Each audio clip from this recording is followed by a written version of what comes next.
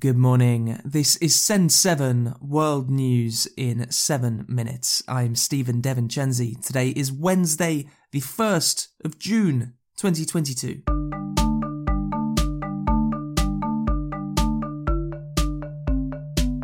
Starting in Europe today. In Belgium, the European Union has agreed to ban most Russian oil. This is the strongest economic consequence that the EU has put on Russia for its invasion of Ukraine. 27% of oil imported into the EU comes from Russia, and EU officials have said that it was an expensive and difficult decision. Hungary, which had previously stopped the agreement, will be allowed to continue to buy Russian oil, as the ban will only affect oil delivered on ships, rather than oil delivered through pipes, as Hungary receives it.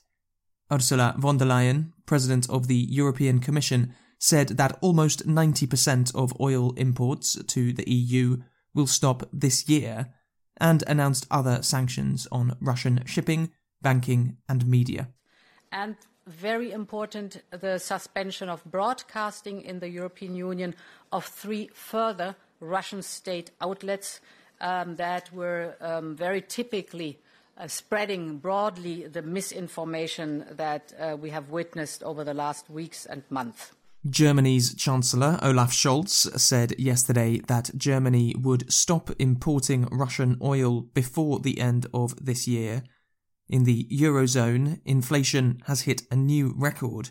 It was 8.1% in May.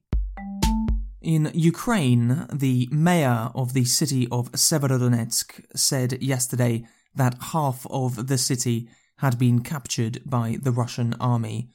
It is possible that all of the city will be captured by Russia today.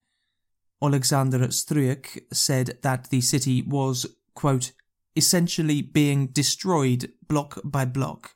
Russian state television has shown video that claims to show Russian soldiers in Severodonetsk.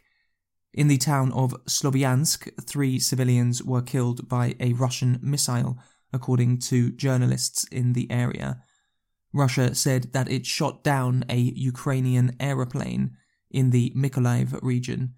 The mayor of Mariupol said yesterday that Russian soldiers had buried at least 16,000 residents of Mariupol in mass graves since April. Ukraine has sentenced 2 more Russian soldiers for war crimes. Both soldiers pleaded guilty to bombing a civilian area. Ukraine's top public prosecutor has identified 600 Russians who are suspected of war crimes.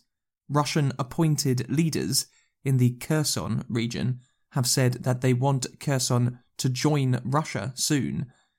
German Chancellor Olaf Scholz said yesterday that Germany would give military vehicles to Greece so that Greece could give its Soviet-style vehicles to Ukraine. President of Slovakia, Zuzana Čaputová, spoke in Ukraine's parliament yesterday. Serbian President Aleksandar Vučić was sworn in for his second term as Serbian president yesterday. In a speech, Vučić said that joining the EU is Serbia's top priority, but that Serbia does not want to join NATO. Asia. In China, a lockdown is being stopped in Shanghai. 25 million people were under lockdown for 2 months. Khadija Tahir reports. In the city of Shanghai, a 2-month lockdown to reduce the spread of COVID-19 has been lifted. At midnight yesterday, the government reduced restrictions to allow the residents of China's largest city to move freely. Around 650,000 residents of Shanghai will still be confined to their homes following the city's zero COVID measures. The government has also revealed a 50-point plan to help businesses affected by the lockdown. In Taiwan, President Tsai Ing-wen met United States Senator Tammy Duckworth yesterday Tsai said that the United States and Taiwan were deepening their security links. China's foreign ministry criticised Duckworth's visit and said that Taiwan is a province of China.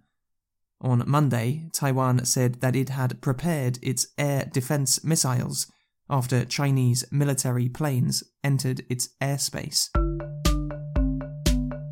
Africa. In Ethiopia, a child was killed and others were injured when the Eritrean army bombed a town in the Tigray region, according to local soldiers and United Nations records. This is a rare break in a ceasefire in Ethiopia's civil war, which has generally been peaceful since March. In Egypt, a collection of ancient coffins has been found near Cairo. Archaeologists said that 250 wooden coffins, 150 bronze statues, and other items were found and were expected to be from around 500 BC. Canada's government is proposing a law that would ban the buying and selling of handguns, also known as pistols. Prime Minister Justin Trudeau said that other than for sport and hunting, there is no reason for people in Canada to have guns. What this means is that it will no longer be possible to buy, sell, transfer, or import handguns anywhere in Canada. Mexico is experiencing Hurricane Agatha, which was recorded yesterday as the strongest ever storm in May. Oaxaca state received winds of 105 miles per hour and some areas were flooded. Agatha is now in central Mexico, however it is not as strong as before. And in the United States, scientists have grown plants in soil from the moon. University of Florida researchers have grown cress in soil taken from the moon in 1969 by Neil Armstrong and Buzz Aldrin. NASA is planning to put people back on the moon in 2025.